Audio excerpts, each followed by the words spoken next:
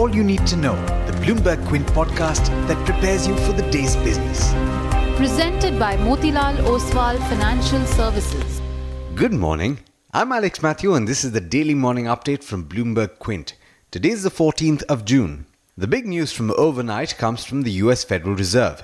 Officials have raised interest rates for the second time this year and upgraded their forecast to 4 total increases in 2018. The rationale for this was a fall in unemployment and a faster than expected rise in inflation. The Federal Open Markets Committee indicated that even though it's stepping up the pace of interest rate hikes, economic growth should continue at the same rate. And in more updates on central banks, later today European Central Bank President Mario Draghi is expected to announce an end to the asset purchase program as the immediate risks surrounding Italian politics have subsided. US President Donald Trump has said he'll confront China very strongly over trade in the coming weeks. The White House has said it's proceeding with plans to impose duties on $50 billion of Chinese goods after weeks of discussions between the US and China yielded little progress on a trade deal. For its part, China has promised to retaliate with tariff increases and warned that it wouldn't deliver on any commitments over trade if the US duties took effect.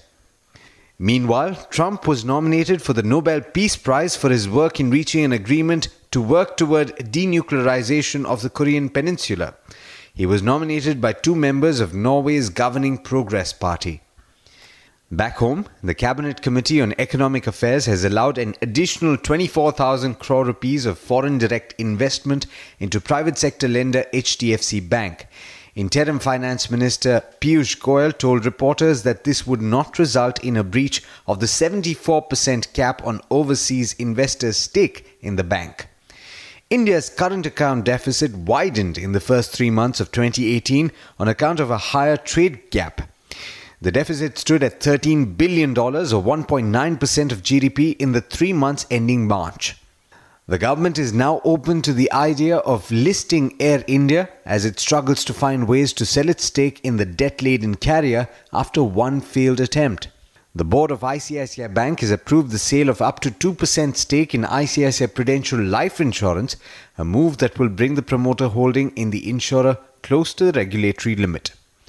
And Bloomberg has reported that ThyssenKrupp AG and Tata Steel are discussing changing the terms of their steel joint venture in Europe in a way that could give ThyssenKrupp a bigger share of earnings. In international markets, US stocks ended lower, with the S&P 500 and Dow losing 0.4% and 0.5% respectively. The Nasdaq declined about 8 points. Stocks have opened mixed in Asia this morning. The Nikkei was lower by close to 0.5%, while the Australian benchmark was trading marginally positive. The South Korean Kospi, returning after a break, was lower by over 1% in early trade. It's now over to Darshan Mehta for the trade setup for the day in India. Morning, Darshan. What are the cues looking like? Good morning, Alex. Good morning, everyone. The SGX Nifty currently is trading rather weak, but lots of stocks that we need to watch out for. Firstly, the cabinet has approved raising the additional share capital of HDFC Bank to a maximum of 24,000 crores. ICICI Bank to sell up to 2.87 crore shares, which is close to 2%, in ICICI Prudential Life Insurance through stock exchange mechanism. Cipla says that their Uganda unit, Cipla QCI, is exploring an IPO. Kansai Nerolac has started commercial production at the Gujarat unit. The QIP of Oberoi Realty opens. The floor price is fixed at 509.29 per share. It's the last day for United Spirits before it goes stock split. The stock split is 5:1.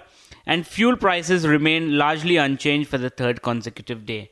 In terms of block deal, a big block deal happened in Dish TV yesterday. Rare Enterprises, that is owned by Rakesh Jhunjhunwala, bought in 1.3 crore shares or close to 0.7% stake in the company. And Small Cap World Fund sold in 13 lakh shares in Supreme Industries. Lemon Tree, Bodal Chemicals and Eicher Motors will be meeting a lot of funds and analysts today. In terms of brokerages, Citi has downgraded Mindtree to a sell from a neutral but raised the target price to 970 from the earlier 875. They see that the Mindtree's business has seen a good turnaround, but valuations at this time do not leave any room for disappointment. Credit Suisse met Westlife Development in their investor conference, and the company has targeted doubling of revenues and margins over FY 18 to 22. And finally, CLSA has initiated coverage on ICICI Securities with a potential upside of 45%. That's a target price of 520. But there's much more you need to know before trade actually starts. For that, log on to our website, bloombergquint.com, and click on the All You Need to Know tab, and you'll be prepared for morning trade. Thanks, Darshan, and thank you for listening in. That's all we have for you on this podcast, but there's a lot more, like Darshan said, on the website, bloombergquint.com, so do check it out. This is Alex Matthews signing off. Have a great day.